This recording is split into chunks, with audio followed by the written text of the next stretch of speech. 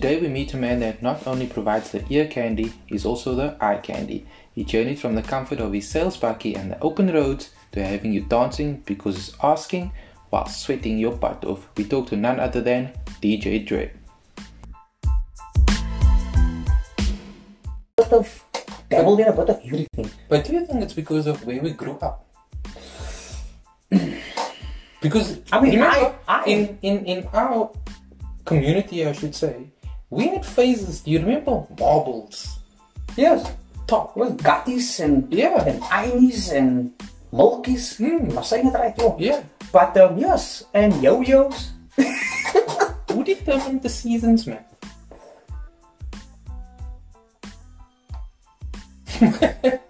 Because Ooh.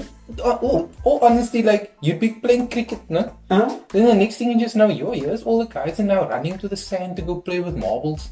Then it's like marble time. Then you're like, Do you when know did that start? one thing that sort of did determine what activities were happening outside was sort of predetermined by what was going on the TV. Yeah. So let's say no, I'm just making an example. Let's say Wimbledon was on. Then we would be outside playing tennis. Or if cricket was on, then we outside playing cricket. But as for the marbles and the yo-yos, and I think it was I remember the yo-yos. What do you call it, top? For you, what was it called? A top. Okay. Yeah, it was called a top. You called it a top, Yeah. not a tall. Kaptol, yes. No, I remember. Yeah, I remember. Hey, you're forgetting your roots, yeah? I know, it was a long time ago. Yes. And yeah, I was still my cat. I was couldn't Kaptol, play girly style, and Yeah, you were such a weak link if you were playing girly style. yeah, you know, I know. Let's come from the top of it. That's probably where the top and the bottom comes from. Maybe. You never know. I mean, yo. But yeah, no, but you know, just thinking also back. I mean, that was also, I mean, good fun we used to have outdoors in the road. You know, just like good, clean, mischievous fun. You know, good times. I mean, looking back, I mean, sure. I mean, I think I was one of the naughtiest children in the road. Is it? Yeah. How did your area where you grew up in, like, influence the way you were headed in life? Like, you know, saying you were like a naughty oak type of thing. Did your area play a part in influencing you? Not so much. I think it's been more through a little bit of hardship, where I lost my dad at an early age. Oh. Then my mom was sick. I was, I think I must have been 12. Yikes. Yeah. Yeah, it's like when you're just entering the teen phase. Yeah, you know, I was like, what was a pre-teen? Yeah. You know, that was It's a tough time. That's a very shaping, you know, term. You know, get shaped a lot between the age of 10 and 14, maybe, you know. And then also, no, so that was sort of through my entire high school career. Yeah. So I think I was just started I was going from standard 5 to standard 6. Is this where you always at Maitland High? Yes. Okay. So it was St. John's as primary school. Then it was there was this high school in Maitland called Kentamada. But they only had standard 6 and standard 7. Okay. But then by the time I finished standard 7, they amalgamated with Maitland High. And then Maitland High was again standard 6, 7 and 8. And then every year they grew and it became 9 and then 10. I know it's a bit confusing. Yeah. But by the time we were the second matriculants of Maitland High ever to matriculate from the school. Wow. And I mean today it's now stands as Maitland High as it is. Yes. But yeah, so sort of looking back, yeah, by the time I reached matric, my mom got sick. And then she had Alzheimer's. And yeah, so I mean that I dealt with for almost about 7 years of my life. So it was kind of tough. Yeah. And then at the time matriculating, I got a bursary. to study electrical engineering, but I had to pass it on because my mom was sick and I had to find a job. My brother had left the house. My sister was married with 2 newborns. Yeah.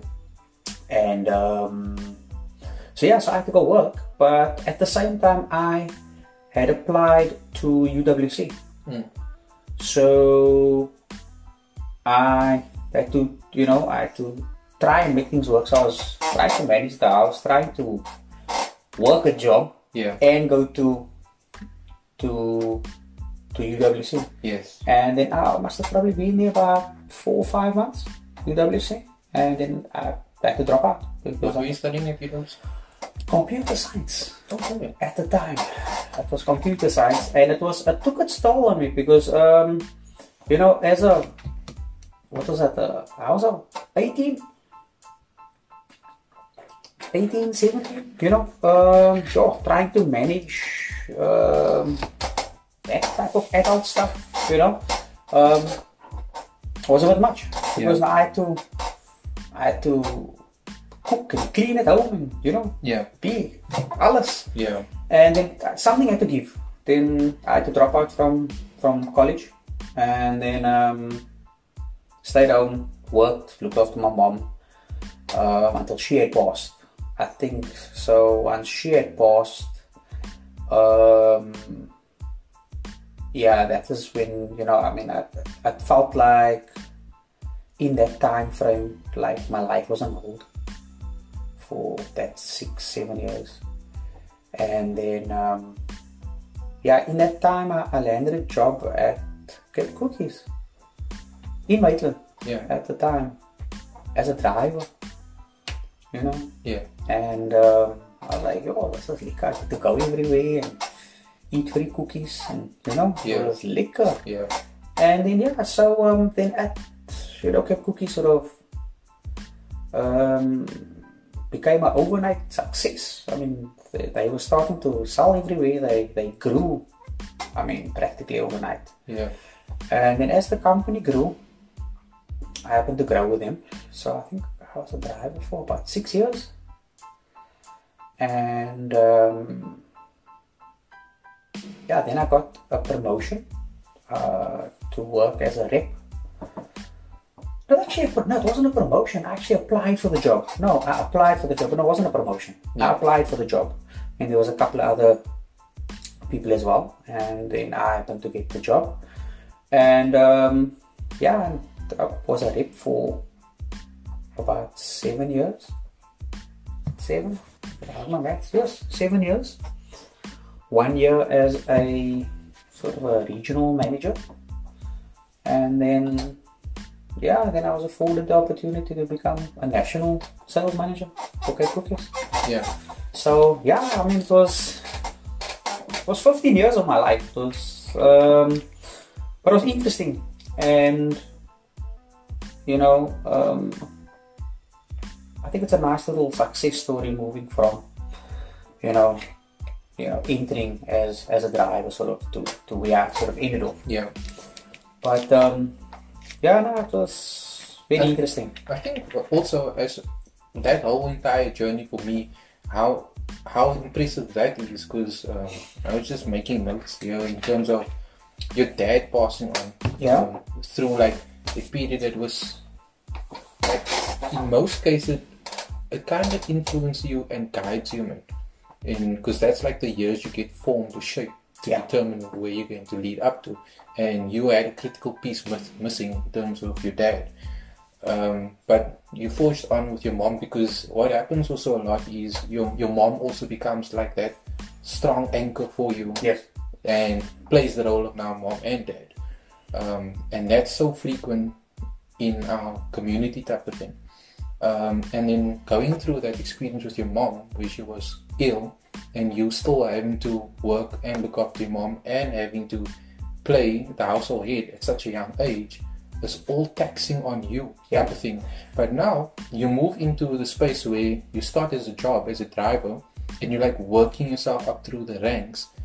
It's so inspirational for us to look at, because other people also find themselves in circumstances like that. Yeah. But then, because of the pressure, it kind of buckles them, and then they go the wrong way, type of thing. So I think for you, that's quite amazing how you managed to, on your young shoulders, like, carry it. I think one of the worst things for me was the fact that growing up, when I, with both parents that were, when they were around, was the fact that I was spoiled. Is it? I was No, spoiled. but you're the youngest, eh? I'm the baby, and I was spoiled. And so now, this is what you used to. This is what you know, right? And I mean, it's not like we had much. It's not like everything was just sort of given to me on a silver platter. It's just that I sort of was spoiled in these little ways, and with like luxuries and all kinds of things, and I think the one thing is when it sort of took a 180. So now between your young life and the ages of 10, 11 and 12, and now this is what I know, this is what I'm used to, and I was like, now you need to become a man overnight, Yeah. Now you need to start experiencing what the real world is like. And I've got my brother and my sister that were also there for me, but they were, I mean, my brother's about 9 years older than me, my sister was about 12 years older than me. But like I said, they had their own responsibilities and their own commitments and things that they needed to do. So I needed to grow up very fast, I had to, like I said, I had to learn how to cook. I mean, that was a task on its own. But looking back, it's all things that I value, that I've learned, that's taken into my adult life that I can apply. Yeah. I don't have to.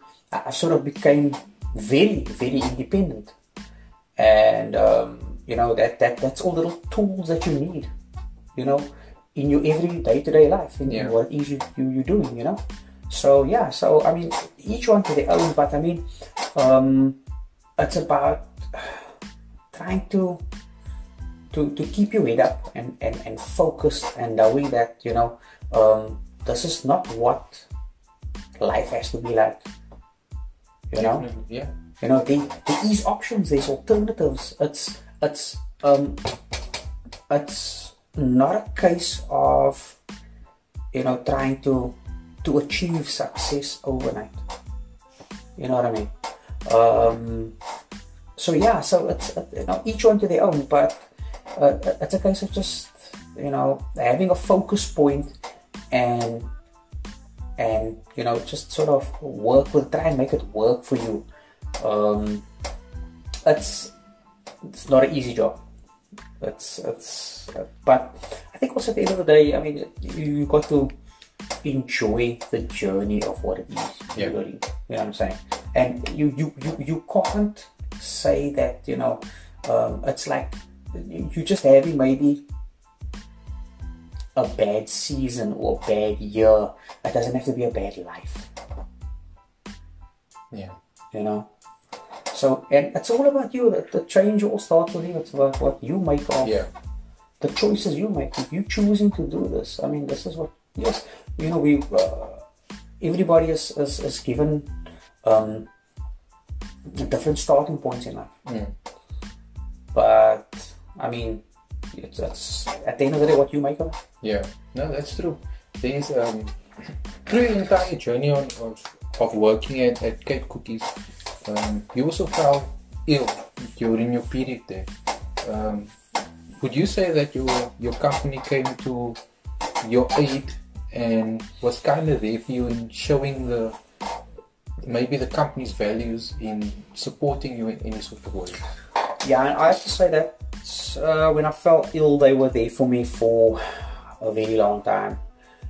They even held onto my post for about 6 months.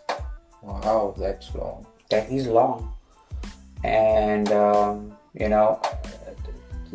have to, you have to understand at the end of the day, business needs to move on. And you know, the job had to be replaced, and I mean that's a half a year. It's a long time. Yes. So I mean, you know, I respect the company very much for doing so, for having, you know, my interest at heart. Yeah, and then they sort of kept me on for I think it was up until the following year. I mean, I must have been on the books for about a year and a half. Wow. Because there was no telling when I could return back to work. Because I was severe, you know, the trauma was. Yes. And then eventually they decided that, you know, surgery is the way forward. And in order to do surgery, they have to do the one eye, let it heal, do the other eye. So it was like 6 months apart from each other. Yeah. So eventually, I think if the people listen, just to get the backstory on your illness, would you mind jumping back to that? Because now we're speaking about your eye, but the people's not understanding where it came from. How it came about. Yeah. Okay, well, cut a long story short, I was bitten by a tick. So And it affected your eyes. Okay, so what happened was I was sleeping, and I think I must have had this thing pressed up against my forehead. So it bit me just above my, I think it was my right. Then, but I thought, okay, so now, you know, I was there for a long time. Let me just try something different. You know, take a leap of faith. Try this opportunity, and yeah. Then I think it was about, I mean, well, must have probably been about 2 years after. So I had this 2 year gap. I mean, between operations and sort of being at home, where I actually landed my first DJ gig. I was like, you know, I love music. You know, I saw a lot of guys, they sort of, you know, doing this full time, doing it as a career. Yeah. And you know, I started to look into it, and so there was, you know, there is a way forward. You can sort of make a career from this. And you know, you start to reach out to people and try, you know, your network, and so it's, you know, it's all people that I've sort of dealt with in my past that I sort of kept good relationships with. Yeah. You know, try not to burn your bridges, yes, kind of thing. And yeah, so you know, I just sort of built on that. You know, grew, and then I wanted to explore all kinds of aspects of being a DJ. You know, music and yeah. So it was a slow and hard process. Yeah, I have to say, because it was a case of just again getting. I mean, after 2 years, I mean,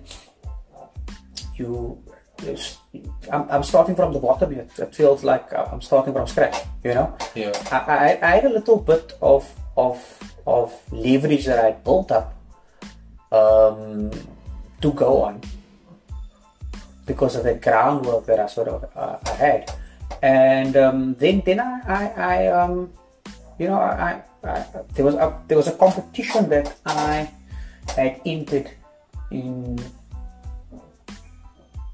2014. Was it 2014? Yeah, so a DJ competition that where I was afforded. I lost. I didn't win the competition. Reddy D was one of the judges. Okay. And I was approached to ask if I would like to. What is the name of the competition? It was a calling. I think it was a calling black label competition at the time, and Kudok was having the competition, and I just thought, hey, you know what? I want to just give it a shot, man. You know. But it's ironic how sometimes competitions work. The guys that don't end up actually winning sometimes their career skyrockets more than the person who Yeah. actually won. The interesting thing is, the guy that had won on the night, I don't think I've ever heard from him again. Oh wow! Now look at that. You know what I mean? Yeah. So, I was afforded an opportunity to be on a Legends show, on a legendary radio station. Yeah. I mean, Grub has been around for 55 years. Yeah. And I mean, DJ Reddy D, I mean, he's no stranger to the Mother City. Yeah. I mean, he's a legend. And I was like, oh, don't believe this. I mean, I can't believe it. You know? And I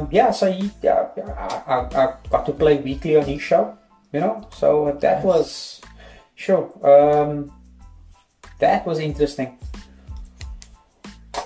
But also, I had the opportunity to be on Heart. I was on Heart FM for 4 years, 3 years, 3.5 years with Brandon Lee. Yeah. From about 2010 to end of 2013, beginning of 2014. I used to do the old school mix on a Friday night on his show. So, again, just, and I'm sort of jumping all over the show here, but it's sort of all these people that I've happened to have the opportunity to work with in the past, that sort of, does sort of shape what it is like in my case, with the whole DJing thing moving forward, to sort of help you and network in the business. Yeah. Do you know what I mean? So yes, it wasn't a case of, so it was like sort of my little brand that I was building on the side that never took off. Yeah. But I was sort of, Just all there, always in the back pocket. it was always there. So it was, the nice thing is that it was something, that I could fall back on with what had happened. And, now, I mean, use it as a platform, as a career. Yeah. So, Was there an incident that happened between, I think it was during that stint of Grub and Heart? I think it involved a jacket. a jacket? I think at the time Grub FM was having this cool jackets made, and I think you got one. Someone spotted you at Heart with a jacket, then there was something. No. I think it was. No. That was. Yes, I think I was just new with Grub. And I got Tyrone one day, and then we were chatting, and then he asked me to do a mix for his show. And which was he on? He was on Heart. Okay. He was on Heart at the time. And so I don't think the grounds were very clear at the time, And then so I was weren't too happy with the fact that I went to go do a mix for A rival radio station. the competition. And so gave me a bit of a slap over the knuckles there. We're suspending you for a month. Yeah. But so I just it's just one of those things, man. Yeah. With these guys. So how long have you been in the whole entertainment industry? Because I know you mentioned almost half of your life. Well, so it's. I think it took off more from about, say, the last 10, 12 years. I started getting more involved in corporate work, more weddings. What else did I do? The corporate stuff was good. There was something you did recently that was freaking awesome, and I think she gave you a side eye when you played there. Oh, okay. Yeah, no. I'll be honest with you. That was sort of, I would say that is the highlight of my career. Is it? Playing for Prince Harry. The And Prince Harry. The Prince Harry, yeah, for royalty. Yeah. Yeah, no, that was the highlight of my DJ career. You know, being able to. What happened there, man? What did you see? What do you know? What do tell me? What do you know? What I knew What is did like, you know that typical look that the girls give when they flick their hair and that side eye come behind, you know, it's like that, like, hey. Do you know, to be honest with you, when I took that video, and I remember doing that of scanning pieces. So I'm scanning across from the crowd, but the whole objective was to get the two of them, so it's Meghan Markle and Prince Harry, into the shot, zoom in, no? So you can see it's them, Yeah. and then zoom back out, Okay. because security was quite tight that day. Of course, yes. And without noticing, I don't know if I just got the timing right. And as I turned the camera and to zoom in, and she just done this flick of her hair, and she turned and she looked towards me, like looking like, And I'm like, and then I got such a script that I stopped the video. I was like, oh no, what's going on? I stopped the video, you know? And then, you know, Brilliant. I was so oblivious to everything. And then I think when Kim saw the video, Kim was making a whole big fuss about it. That hey, she was busy checking it out, you know. Yeah. I think it was the sunglasses I had on that day, man. I had this cool sunglasses, so I don't know, maybe it was that. But yeah, no, definitely though, that was a real highlight of my DJ career too. You know. Yeah. Yeah. Yeah, when I saw that video and I saw this auntie flick me and like, I was like, What go you on? you know. So being in the industry for so long, eh? Like, I mean, You sound very old. no, I mean, it's looking long. It's like a, Yeah. what's it, life sentence being served now? You turned 3 that year. Oh, wait. Yeah. When I started. Yeah. I was still trying to figure out where to walk. You mentioned like when you started at the beginning, you were like messing around on cassettes, on walkie-talkies, and to where you are now, like Walkie-talkies. what? Walkmans, man. Walkman? Oh shit! That was that. I had this image in my head. I was talking about walkie-talkie. You know what a Walkman is? No way! It was that thing. I was like, shit, what is this? But I'm playing like Stewart. I legit. Let's do it right here. Oh wait, I was like, what the is this brother doing here on that side? Like, I just know Snoopy. I'm like, but Walkmans, okay. Yeah. I misunderstood you there with that one. The radio knoppies. Like, the platforms that's available now. Or opportunities for. Yeah. Sure. There's actually there's quite a bit of opportunities. I saw Good Hope FM was running sort of a DJ competition now in this time frame, and there were some fantastic prizes up for grabs. Yeah. But I see they just so yeah, the group had a competition where they sort of now this competition was running for a while now. Then lockdown sort of affected everything. Yes.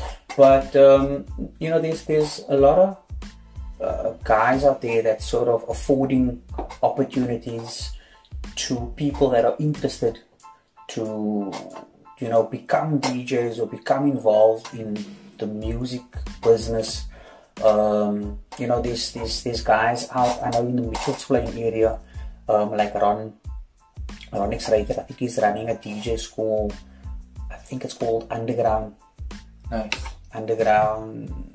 Productions or something like that. There's a guy out in the northern suburbs, Hayden Isaacs. They've got Q Academy. So who else is there? I think there's the Beat Bangers. They also got this DJ Academy. kind of thing going on. There's lots of people running competitions. So it's a case of, you know, you putting your feelers out there, checking with your local radio stations, tuning in. There's also a lot of radio platforms out there, you know, running all different kinds of things. There was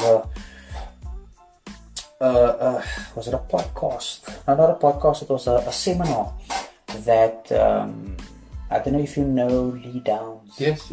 So you had all these legends from yesteryear as radio personalities that were offering, you know, insight into broadcasting. Oh, that's awesome. Into what it takes to produce your own show, to hosting your own show, to gathering the content for your show, how to sort of all knock it together, and how to produce a proper show, you know, like on radio. That's awesome. So yeah, even going, I mean, with all these DJ academies, they also sort of run different kinds of competitions and you know, sort of host opportunities where the guys can, you know, get involved, learn, you know. But you know, at the end of the day, you also gotta take that next step and generate the interest to actually, you have to show up, you know. Yes. And the effort type of thing. Exactly, you know, it can't just be handed to you on a silver platter, you know. There's a lot of groundwork you have to put in, you know, and it's I always say this, it's never a 1, 2, 3 thing, you know what I mean? So you gotta I mean, I get inboxed a lot about guys asking me, how do I get involved here? How do I where do I send my mix to? Where do I do this? Where do I do that? And I try and guide them all in the right direction give them the right channels of what it is that they need to do. But sometimes I also feel like they just want to go from point A to point B. Yeah, without filling them little steps type of thing to get there. Exactly. Yeah, you know what I'm saying? Yes. So I know we live in a world of instant gratification, you know, but I mean, if in order to achieve what it is you want to achieve, I mean, you got to put in the work. You got to put in the time. Yeah. You know, the opportunities are there. Yeah. You know, it's just you got to find them. Yeah. And reach out and network with the right people. I think also in terms of, like you rightfully saying, that there's so much groundwork into anything. For instance, no less DJ is the exact same thing, because like you said, there's all background homework that you need to do to actually put a show together. And it's good that you're mentioning that, because youth, they're looking for that quick win type of thing without trying to put the work in. But then, are you actually doing it for the love of it, or are you just trying to do it because it's a trend thing right now? Look, don't get me wrong. In this DJ business that I'm in, there's a lot of people that come into it for the fame of it, the show of it, the highlight of it. You know, it's you know, when you're there as a DJ, there's a lot that it involves, you know. You get different DJs for different occasions, right? So depending on the occasion, I mean, most of the guys want to be club DJs. The guys, because that is where the party is happening. That's where, you know, it's with all the IPs. And you know, we were having a conversation the other day, me and a couple of buddies. We would, back in the day, we would be 2 DJs for the night, or 1 DJ for the night. You're playing 4 to 8 hours, you know. And a lot of the guys want to come on board and play what we call a hypo impact set. So they also want to play only an hour, you know. And but it involves a lot more than what you think. It's about, you know, you know, maybe it's because I just come from a different time. It's about, you know, setting the mood, setting the tone for the night. And you got to understand that even for a club is a business. Club needs to make money. You need to get paid. So, yes, there is certain peaks and dips in the night. But the dip on your dance floor means people moving to the bar. That doesn't mean you're doing a bad job. There's a bit of a psychology behind it. So, yes, they're spending. Bar's making money, the business is making money. People are still having a good time. It doesn't mean you're playing a bad set. Your floor doesn't have to be pumping all the time in order for you to be a great or a good DJ, you know. Then, yeah, once they get their stuff and like they've been intoxicated, and it's like, yeah, here's my song again, boom, back to the floor, up. So you sort of control that whole environment in sort of how you sort of play your music for the night, you know. It can't be a hype thing all the time. So you got 4 DJs coming and playing hype, you know what I'm saying? So there's a little bit of a psychology behind it. Yes. So it does require like a fair bit of understanding. Yes. You know, so... Is that how you ensure longevity in this whole DJing industry? I think it's understanding all the aspects of, first of all, what type of job is it? What type of... Am I coming in to play an hour set? Am I coming in to play a set where I need to set the tone for the night? I need to set a mood. So the guy that comes in first, he sort of sets a mood for the night. He sets a tone, you know. Then you got a guy that's maybe coming in that's going to play your main set. Let's call it your headliner. The guy that's going to play, you know, all the bangers. So there's got to be a certain coordination also for the night, you know, understanding. Now, a lot of the consumers don't understand that little bit of inner workings that's happening in the back. But it's also to showcase an enjoyable evening for the night. So that, I mean, from my side, I mean, the one thing that we sort of do frown upon is when songs are being repeated for the night. Do you know what I mean? I mean, I've heard of people playing a song 3-4 times in the night, and that's a lot. Yeah. You know what I'm saying? Yes, twice I can understand, maybe the beginning of the night and at the end of the night. Yes. By all means. Yes. But I mean, now there's a hit that comes out, everybody wants to hear it all the time. Yeah. So there's a certain bit of control that you also need to understand. Yes, taking requests, it's okay and everything, but does it fit in with what I'm going to do right now? You know, that sort of thing. But also, it all entails as to what type of gig it is. You know, whereas I played for a gym for 2 years. I want to actually ask you about that experience. How was that?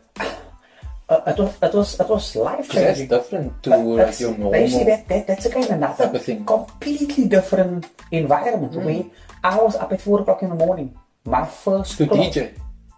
Yes. True, that was different with club. Yes, that's what I'm saying. That's the time the people are leaving the jail and going home. Exactly. Yeah. I'm busy getting up. Yeah. You know. So again, it was another shift. Yeah. With things that happened where I had stopped playing from, let's call it from 12 till 12 till 4 in the morning. So that late shift, that had stopped. And I started doing more of this gym, switch gym. So that was at 4 o'clock in the morning. And my first class is at 5:45. And I'm DJing at 5:45. 5:45 in the morning. You DJ. Playing trance music. At 5:45 in the morning. Who the fudge listens to trance at 5:45 in the morning? Dude, and still you working serious gym goers. Serious. So this was a specialized class. Group activity, functional training, high intensity. You and your partner. So you come in the morning, you get a number, you go in, you get your station, and we started with 5 minutes of yoga, stretching, and as soon as the instructor says hit it, dude, I'm at 140 BPM. That's like super fast. Yeah, wing it. Yeah. And moving around. And then depending on other mode, now generally that first class, that's like you start on the top and you just keep going up. Yeah. And that was the type of intensity for the first hour of the morning. So that class was like super intense. But it was exciting. It was a different culture. It was a different vibe. Yeah. I was still being able to play a different style of music for a different clientele, but just in the form that they were training. And I was playing the music, but still feeling the energy because, so we've got an instructor on the mic, which is not just shouting at everybody, you know, motivating everybody, telling everybody what to do, counting down so each station is 2 minutes. So everybody gets to work at the station for 2 minutes. 2 minutes, and then you move on. Okay. And then so on and so forth for the entire hour. Yes. But that's not for the faint of heart. a whole 60-minute non-stop workout. Yes, but even though it's some of the exercises were very simple, right? Very simple. So maybe you had a weighted or medicine ball and you had to throw it on the ground every time. Pick it up, throw it on the ground. Pick it up. Simple. 2 to 2 minutes. Yeah, your arms start watering. Exactly. Or you needed to maybe throw it to each other because you're not tag teaming all the time. Okay. And so through the entire class, depending on how the class was structured, you get or end up with an entire full body workout. Yeah. Right? From even it involved cardio. There was cardio,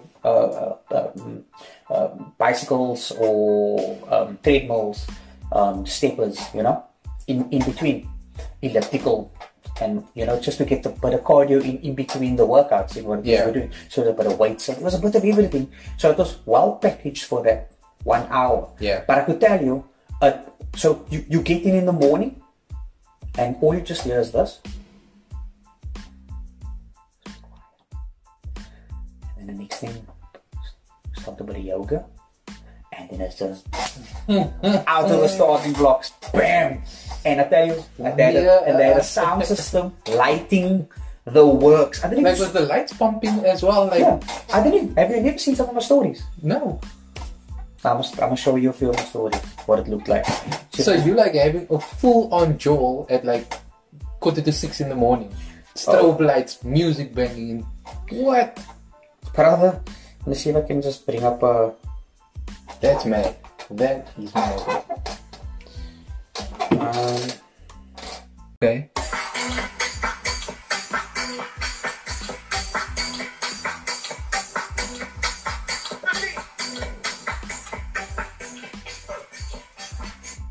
So like just one big... So then they would put the lights on, put the lights off, you know. Have like this different moods and feelings for the class, but... What I like about this, like you got exposed to like all these different environments. I mean, from clubbing to corporate gigs to even playing in a gym type of thing. It brings me to the different types of music that gets played. Because I don't know if this is a thing in today's culture with DJs where I'm only a trance DJ type of thing. Is there like a good sense in being versatile versus just being placed in a box type of thing? Look, I know a lot of DJs that like they only sort of like the hip hop.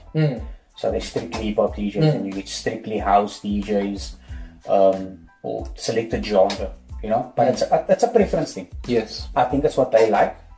They love it. It's just that I think I've casted my net very wide. I love all kinds of music. Yes, not most kinds. There's some styles that I can't play. But what's your favorite genre or era of music? Oh, no, that's too hard. That's way too hard. I mean, I grew up. My party years was the 90s. That was my party years. But I'm guessing overall, if I were to choose, I mean, if I had to choose, you know, I think I hold the 90s dear to my heart. Okay. Because the 90s had a nice collection of all types of genres of music. Okay. I mean, from rock, R&B. R&B was so smooth, so soulful. Yeah. To the club music, to, I mean, to the commercial stuff.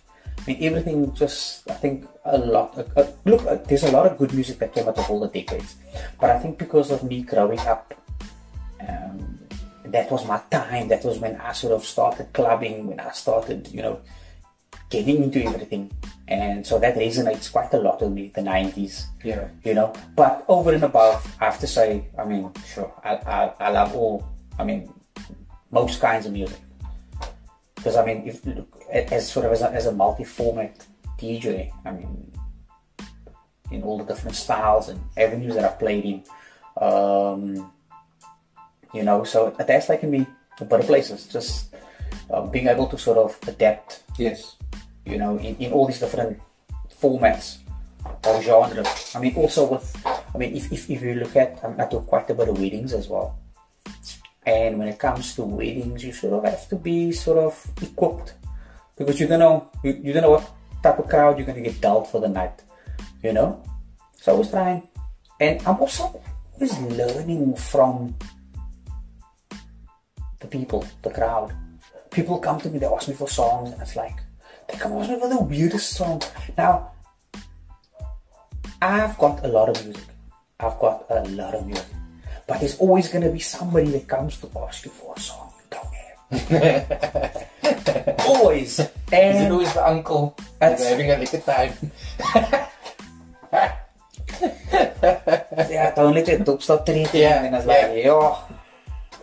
Did you ever look? No, you got it there. Yeah. No, you got it there. Yeah. They think because you now got a computer in front of you now, it's loaded with everything. Yes. But luckily for the internet, yes, the beauty of having the internet, Yeah. that you can sort of download on the fly. So I try and keep people happy where I can, especially at these type of gigs, because what happens at the weddings and the corporates, it's like you trying to keep everyone happy, right? And yes, we are here today because blah blah blah blah blah, whatever the case may be. But sometimes what holds dear to people is when they hear that favorite song of theirs. Yes. Now yes, at the end of the day, it's you've got the power to play it or not, and you don't have to. Yeah. But I try to incorporate and try and keep people happy where I can. Yeah. Because when you in a club environment, you dictate Yes. as the DJ what people need to hear. People want to come to you for requests. Yeah, by all means, many of the times you can say no. But when you're sort of doing more interpersonal things like weddings and these corporate gigs, and I mean even that gym thing that I was doing, people would come ask me to play something. I mean it's smaller communities of people, but still people. If you can have somebody pull out the craziest moves because they heard their favorite song for the night. I mean, I think you've done a good job. Yeah. Some people might not like it, but then again, at the end of the night, not everybody's gonna like what you're playing. So you're trying to do it in little chunks of happiness to everybody. Yeah. Because you got all these different types of people there. Yeah. And it makes it more challenging. I think that is what sort of set me in that path, is when I felt that, when you're in the club scene, it becomes a little bit monotonous. Because now you're becoming a bit stagnant. Man. Yeah. Because now, I mean, I remember when I was at 169. Yeah, because now... Well, you were a resident DJ at 169. Yeah. A resident guest DJ. Okay. And maybe that's the thing, but I mean, I was there quite frequent on a Friday night. Yeah. I think it was for about 3 years. Wow. And but yeah, so it's hip hop, R&B whole night, most of the night. Okay. So that was like that kind of crowd. 85% of the night it's hip hop and R&B. Okay. And I just needed a bit more challengement, because I like to be able to play around with my music, you know, do a bit of old, bit of new, R&B, bit of hip hop, you know. But trance came in there. and no, this opened up a whole new world for me, because I used to play this stuff when it came out in the late 90s, early 90s. A When you little bit. were at Dockside mostly. I wish. I used to go to the parties though. I used to go to the phone parties with my buffaloes. At least you didn't make a mistake of waiting to wait. Yeah, I know. You know, my tiger bomb. Wow. Oh, that's a thing. Okay, Becky, they could be a tiger bomb. Freak your bottom. Yeah, I know. But yeah, no, good times. And I think the what I like is the fact that even though I couldn't play for events, I couldn't play that style of music, that trance that came out back then, I was more commercialized. Okay. Right? And that, funny enough, that music that came out back then, like the Root, the Sandstorms, that was like trance, but now it's sort of crossed over to commercial, mainstream kind of thing, you know. So I didn't have much opportunity back then to play it. Yes. So I was like sort of reliving my days as a Dockside DJ, you know, through Switch. Yes. You know? But yes, look, there was one or two back then, but it wasn't much where I could get to play the music because it was hot at the time. But not many of the times. Yeah. Now it was like, yes, it just took me back every time I was there. And the owner was sort of, we were sort of, close in age group. So, that was sort of his party. Yes. Era, and sort of the clientele that came was sort of could also relate to that. Yes. And I thought, hey, this is perfect, and Yes. I get to, you know, Yeah. be a little Tiesto in my own little world. Yes. So But it was fun. So what are you doing now? At the moment, sure. Look, everything sort of came to a halt end of start of lockdown, and then it's sort of I've been unemployed for most of the time. And now I've sort of jumped on board doing some live stream DJ work through the Star. Afforded the opportunity to do that through part of lockdown. And now I'm sort of into the live streaming side of things. Live streaming events and also DJing as a part of it. So I'm sort of behind the scenes and in front of the scenes at the same time. And yes, lo and behold, now sort of with our industry sort of shifting gear, the bookings are coming in slowly. Okay. So yeah, a little birdie told me about a little celebrity that I might be playing for is coming up. But I don't want to speak too much about that until everything is sort of confirmed. Yeah. So you say the age of the internet is actually now kind of helped you guys in your industry? Because initially at the beginning of lockdown, you weren't really thinking or leaning more towards the whole online type of thing, but you kind of been forced into that avenue. Yeah, I would say it's given us a platform, an outlet to sort of still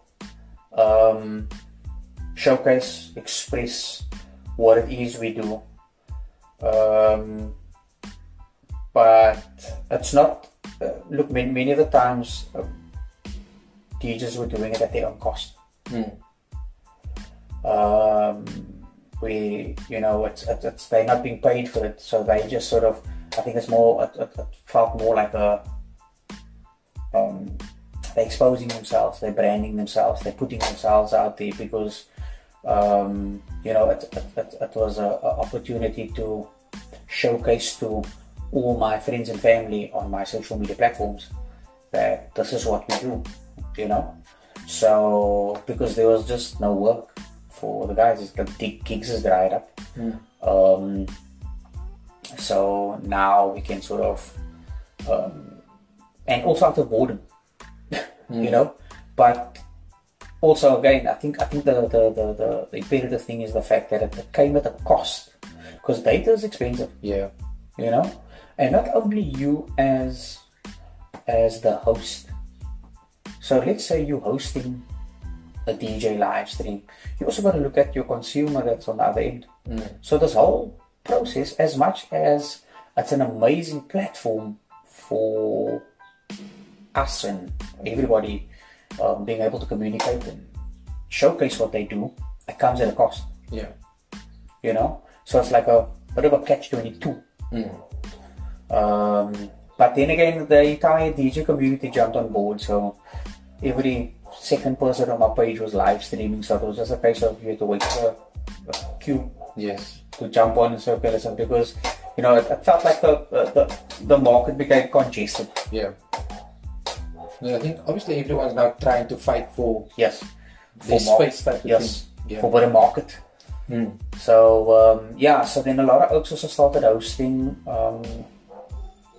some private shows, and I was afforded an opportunity with eStream, which was sponsored by The Star. That was a weekly show, an entertainment stream that we sort of that was showcased for everybody for entertainment purposes.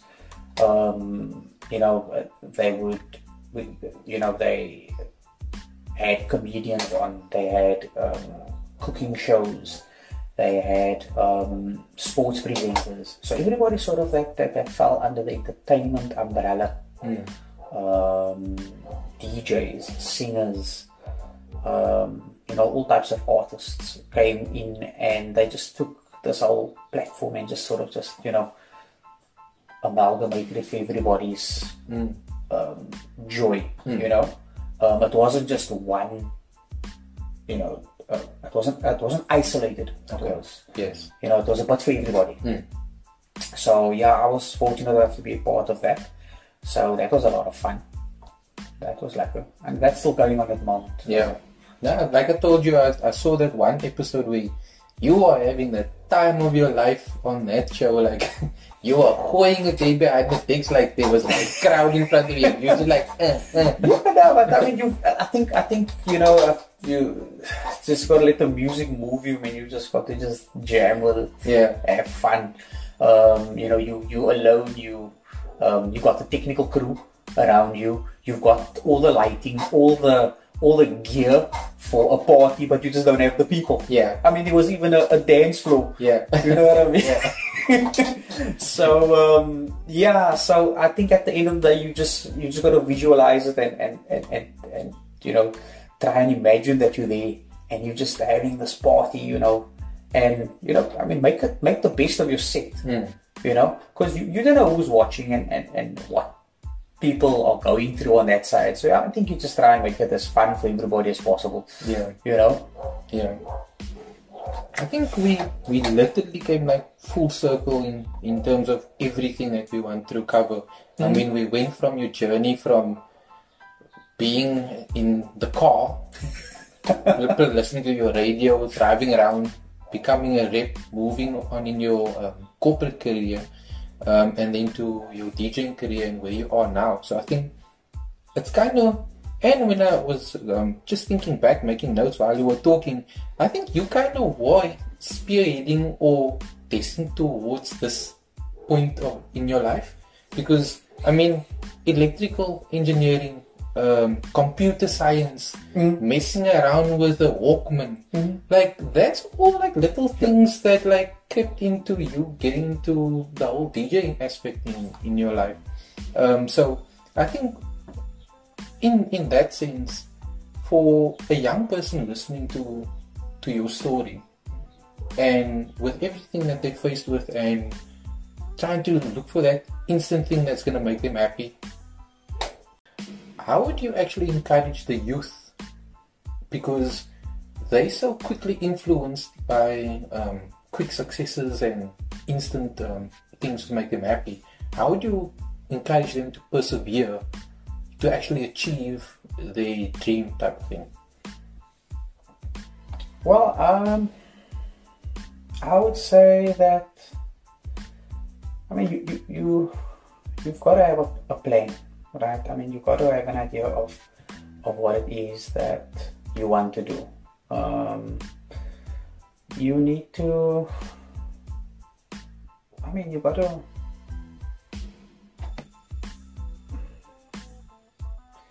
put in the groundwork. You've got to, it's no fly by night success. It's not a instant thing that happens overnight.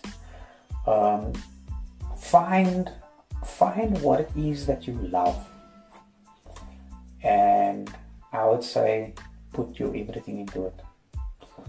You know, make sure that it's what you enjoy the most, what brings you satisfaction.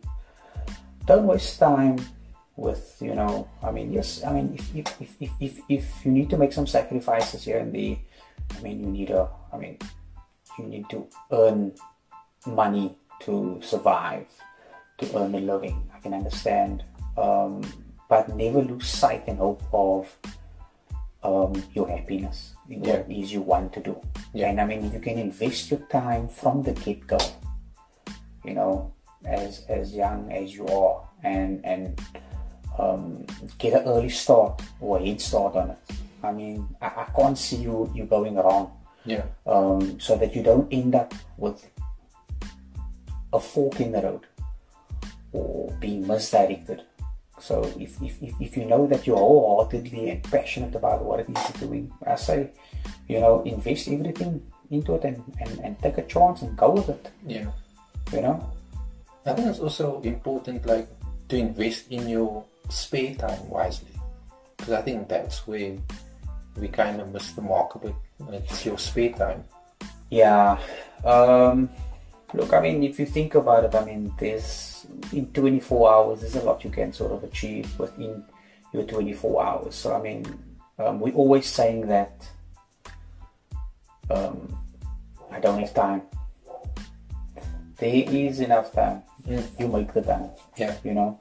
So no matter what it is that you sort of interested in what it is you want to do, make the time, make the effort.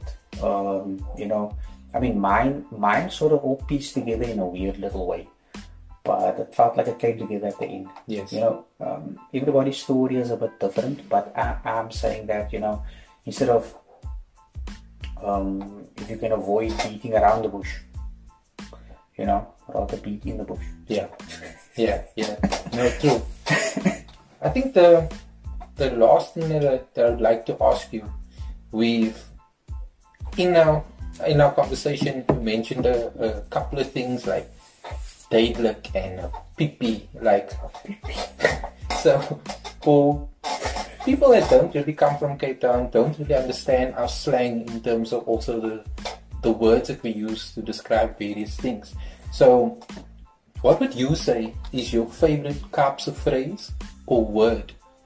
So when you give it, you actually have to give an example and explain it so that the person that's going to listen to it, if they come and visit Cape Town, they can use it in the right context. You know, to be honest with you, I think if you were to ask any colored that question, I don't think there's just one. No, there's not one. I don't think there's one. So you don't have one favorite one? Nah, I'm just asking for one. I mean, I'll have to go with the most prominent one, which is Awe. But I think a lot of people also know what Awe is. Awe is a form of greeting, you know, hi. Yeah. I think it's packaged in so many ways. There's duidelik. There's mos. You know? But I think Awe is sort of on the top there. So if you are coming to Cape Town and you know, I think it goes across the board. You know, just greet anybody Awe. It means hi. Hello. Yeah. Yeah, that's awesome. So I think that's our time. We literally covered so much, and I think we delved into your story quite a bit, and as everyone can see, that it's an amazing journey in terms of where you started and where you're finding yourself now, even though the way it was pieced together wasn't as you expected, but that's just how life goes. Yeah, no, if you think about it. It's unpredictable, and I think, you know, you just you gotta roll with it. How, I mean, everybody's pack of cards get dealt differently, and I think, you know, it's sort of how you play it. Yeah. You know, so and I mean, just sort of be wise at what it is you do. I mean, you know, not everybody's circumstances are the same, but I mean, you are the driver in your seat. So I mean, you sort of set the destination on where you're going. Yeah. So I think from my side, all I got to say is thank you very, very much for taking the time out and actually coming to share your story with me and with everyone that's going to be listening, because I really think it's inspirational and it serves as a, like I like to call it, as almost like a blueprint for anyone looking out to look in and see, okay, this was the trajectory of this person, so they kind of have an idea. So I can only thank you for that, for coming to actually and sharing your story. No, thank you. I had fun. This was a great deal of fun. And thank you for having me. Yeah, it's only a pleasure.